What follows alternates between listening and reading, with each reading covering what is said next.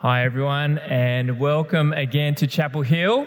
We're so glad that you can join us in person today, and including those of you who are joining us online. We are in the book of Revelation for our series More Than Conquerors. And the book of Revelation is really not just about information about the future. Its goal is about formation in the present. The book of Revelation will capture our imagination for the vision of the kingdom of God in order to shape our lives in the present. And that's why vision boards is such a popular thing.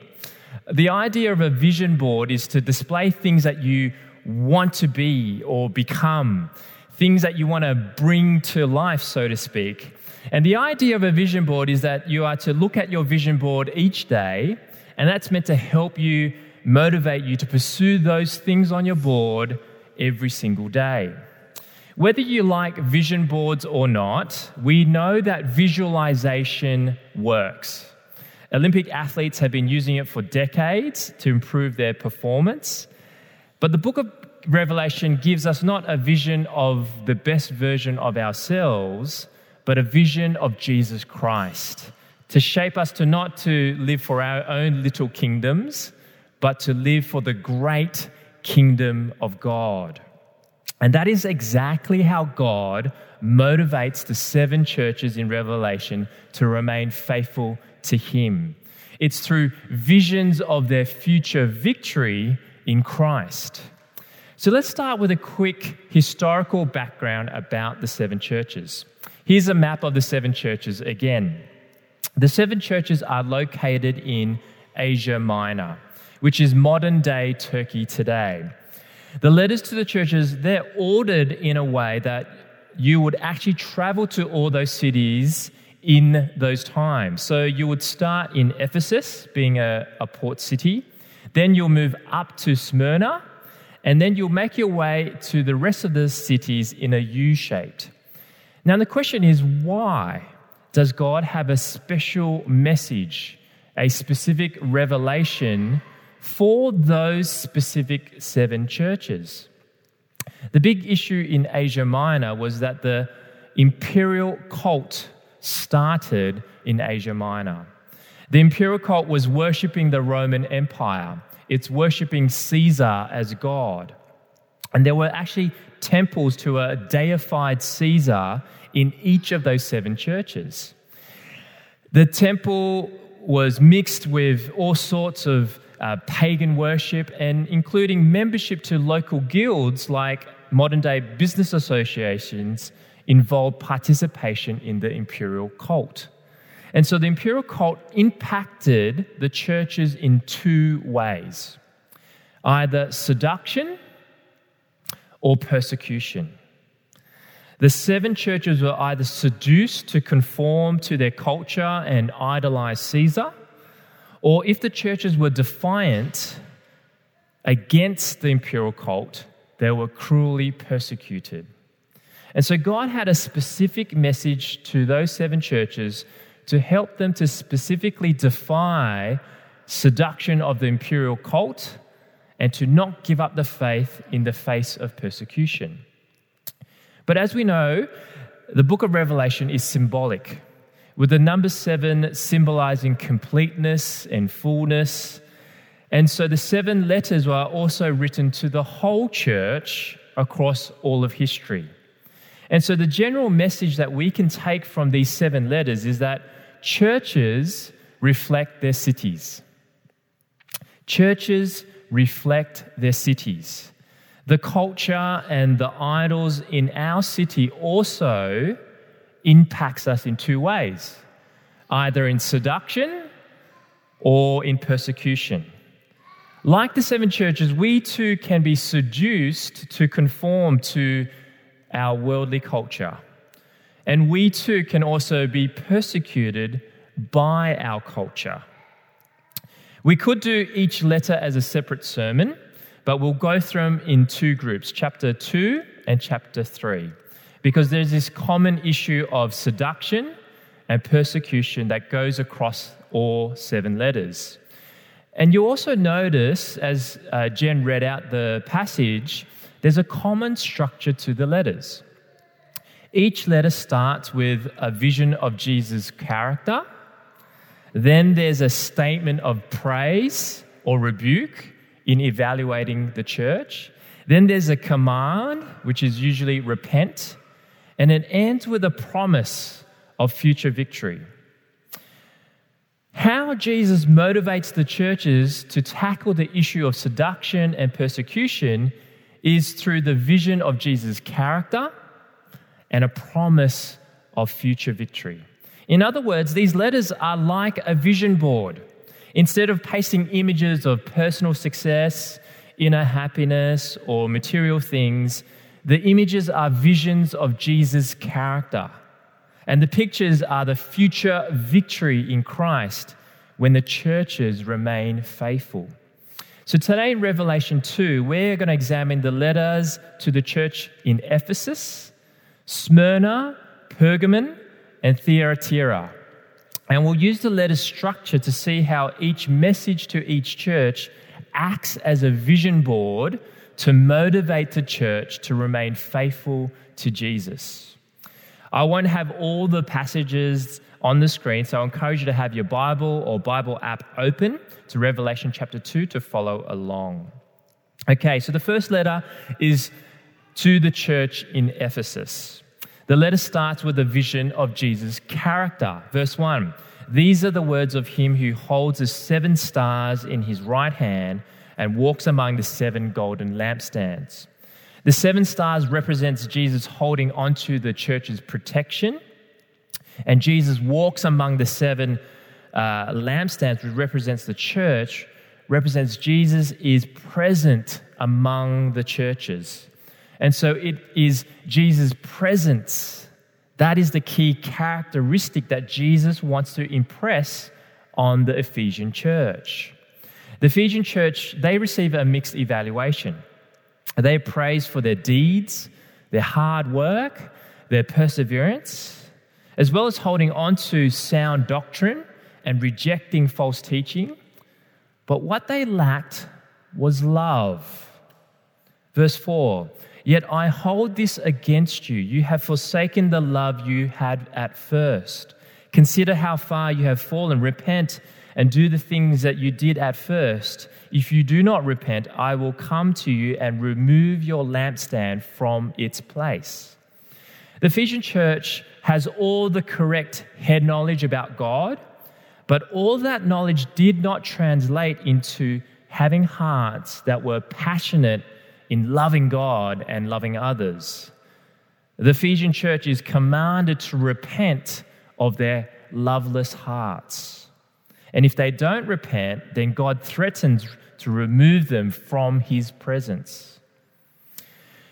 If they do repent, however, then God gives them this wonderful promise. Verse 7, whoever has ears, let them hear what the Spirit says to the churches.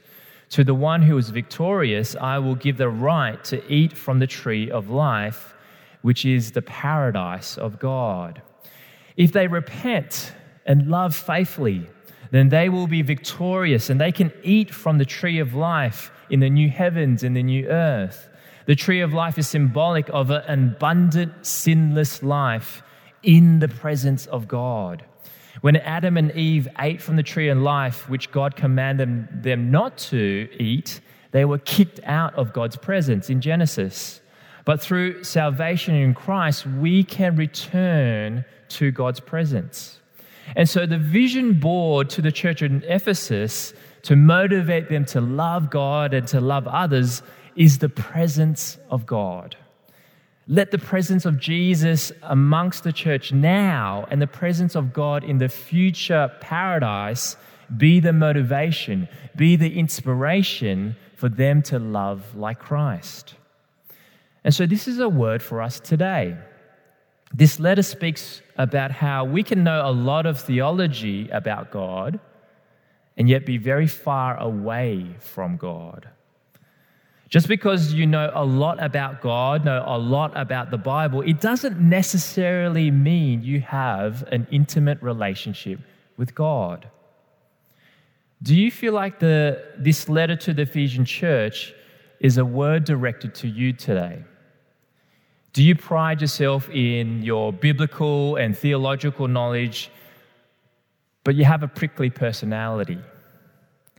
Maybe you're quite short-tempered or a bit cold, factual but heartless.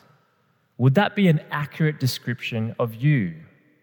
May the presence of Jesus' presence motivate you to love. May the vision of Jesus' intimacy now and the victory of God's presence in the future shape you, form you, change you to love like Jesus. The next letter is the letter to the church in Smyrna. And the vision of Jesus' character given to the church in Smyrna is verse 8. These are the words of him who is first and the last, who died and came back to life again. The description that characterizes Jesus' eternal life. Jesus rose from the dead to live and rule eternally. And so Jesus' eternal life is the key characteristic that Jesus wants to impress on the church in Smyrna. And Smyrna isn't given a rebuke, but an encouragement. Smyrna faced serious persecution, including death. And the source of their persecution was the Jewish community. The Jews, they've been trying to get Christians in trouble by claiming that the church was not a Jewish sect, but a non-Jewish group. And if so, the Roman government would require that they show political loyalty to the government through participating in the imperial cult. And if they refused, they could be executed for treason. And so God commands them to not be afraid. And in verse 10, Jesus says, "Be faithful even to the point of death, and I will give you life as your victor's crown. Whoever has ears, let them hear what the Spirit says to the churches. The one who is victorious will not be hurt at all by the second death." God commands them to remain faithful in the face of persecution, even to the point of death. And God promises them eternal life as their victorious crown. Being victorious doesn't mean escaping persecution, but being faithful through suffering. And so the vision board to the church in Smyrna to motivate them to not be afraid and remain faithful is eternal life in Jesus. Let Jesus' resurrection life now and the victory of eternal life in the future be the motivation for them to remain faithful. And this is a word for us today. The letter to Smyrna teaches us to not fear. When we are given a hard time, when we are slandered, when we are disadvantaged for living out the Christian faith, we can respond by saying, "Look, who cares? All they can do is kill me." Really, what is the worst that someone can do to you? The worst is what Paul says, to live is to Christ and to die is gain. You want to kill me over this promotion? You want to kill me for doing the right thing? You want to kill me for holding on to my Christian beliefs? Go ahead, because I will win. I will receive the victor's crown. Are you a fearful person? Is your life shaped by the approval and acceptance of another? Then may the eternal life of Jesus motivate you to not be afraid. May the vision of Jesus' resurrection now and the victory of eternal life in the future form you, shape you, change you to be fearless, even fearless towards death. The third letter is to the church in Pergamon. The vision of Jesus' character given to Pergamon is verse 12. These are the words of him who has the sharp double-edged sword. The double-edged sword refers to the word of God. Jesus is the word of God that penetrates our hearts. Jesus commends the church for being faithful witness in the city that Jesus describes as where Satan has his throne. And this is because Pergamon was a city filled with pagan temples dominated by a massive altar to Zeus on a hill above the city. Yet the church no longer faced direct persecution. They now faced a new threat, a threat within. And Jesus rebukes the church for tolerating those within the church who were following the teaching from a false god, Balaam, and for following false teaching from the Nicolaitans, which this false teaching led to idolatry and sexual perversion. And Jesus commands them to repent, verse 16. Repent, therefore, otherwise I will soon come to you and will fight against them with the sword of my mouth. Whoever has ears, let them hear what the Spirit says to the churches. To the one who is victorious, I will give some of the hidden manna. I will give also that person a white stone with a new name written on it, known only to the one who receives it. The church in Pergamon was seduced to indulge in the pleasures offered by the pagan culture around them. The church in Pergamon was seduced to idolatry and sexual perversion, and Jesus commands them to repent, to turn from their idolatry and perversion. And if they do, Jesus promises them hidden manna, which represents spiritual food, the bread of life. Jesus says, whoever feasts on him as the word of God shall not perish. Jesus also promises a white stone as a symbol of purity. He also promises a new name known by God. And Jesus promises that the only prestige that matters is to be personally known by God. And so the vision board for the church of Pergamum to motivate them to repent of idolatry and perversion is to nourish on and feast on the word of God. Pergamum are to let the vision of Jesus as the bread of life and the victory of God's word to make them pure and holy in the future be the motivation for them to abide in the word of God. Again, this is a word for us today. We too are in the danger of allowing compromise to creep into our lives. We are tempted to say things like, where is the harm in it? Hey, look, everyone else is doing it. How can we tell as a church that we are compromising on the truth of God's word? Well, it's when the distinction between the church and the world becomes blurry. We start to look no different to the world around us. Is this letter speaking to you? Are you a person who deeply desires to fit in? Do you turn a blind eye to the word of God in order to fit in? And doing so, are you morally compromised? Then may the Jesus as the word of God motivate you to flee from idolatry and perversion. May the vision of Jesus as the double-edged sword and the victory of God's word to make you completely pure and holy in the future, may that form you, shape you, change you to abide in the word of God. Lastly, the fourth letter is the church in Thyatira. The vision of Jesus' character given to Thyatira is verse 18. These are the words of the Son of God, whose eyes are like blazing fire, whose feet like burnished bronze. Jesus is the Son of God who has eyes that can search out our hearts. He sees the inner motives of our hearts. And so it's Jesus' penetrating perception that is the key characteristic that Jesus wants to impress on the church at Thyatira. Jesus praises Thyatira for their loving deeds and service, unlike Ephesus, which lacked love. But Thyatira was like Pergamon for tolerating false teaching, particularly a false teacher named Jezebel who led believers also into idolatry and perversion. And Jesus gave Jezebel a chance to repent, but she didn't.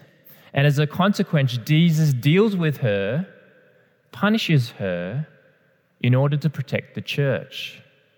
Jesus always wins. Jesus commands the church not to follow her false teaching, and he will know if anyone does because he says he searches hearts and minds. And for those who remain faithful, he promises them this in verse 26. To the one who is victorious and does my will to the end, I will give authority over the nations. That one will rule them with an iron scepter and will dash them into pieces like pottery, just as I have received authority from my Father. I will also give that one the morning star. Whoever has ears, let them hear what the Spirit says to the churches. Jesus promises victory to rule with him as he brings final justice to this world. Jesus also promises to give the morning star, which is himself, his rule. What this is saying is that at the end of the day, Jesus always wins. He's the truth and the light. He will expose our hidden sins and he will bring it all to justice. But if Thyatira remains in Jesus, remains in his truth and light, then they too will also win with Jesus in the end. This is also a word for us today. There's nothing that we can hide from Jesus. He sees our hearts and he sees our minds. His eyes are like blazing fire. Jesus sees everything. And that should really unsettle you. But before you judge him for knowing and judging your own private life, think about this. Knowing everything that he knows about you, knowing everything that has been done to you, knowing everything that has been done against you, every sin that you would commit, and in every way someone's sin would affect you, he loved you anyway. He chose to come to earth anyway. He came and lived the perfect life anyway. He died for you anyway, and he rose victoriously anyway, and he invites you and I to faith anyway.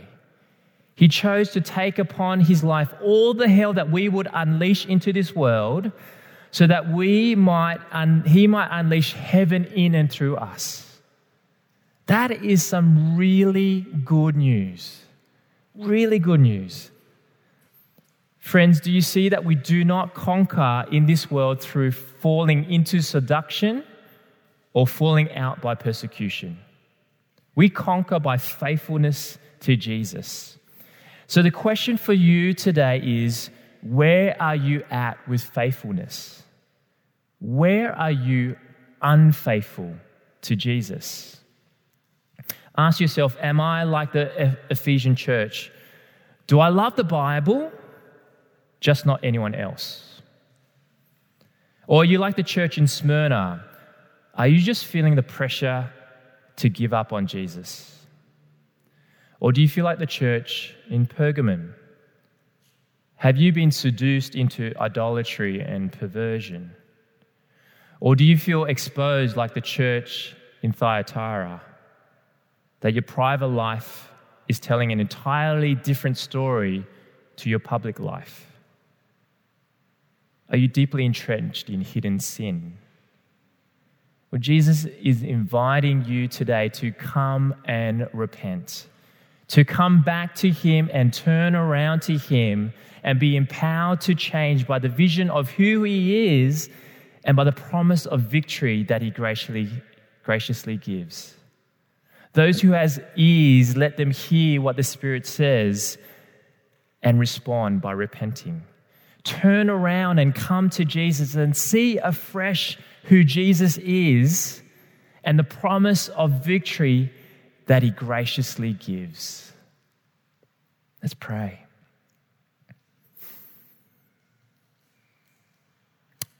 Our Father in heaven, we thank you so much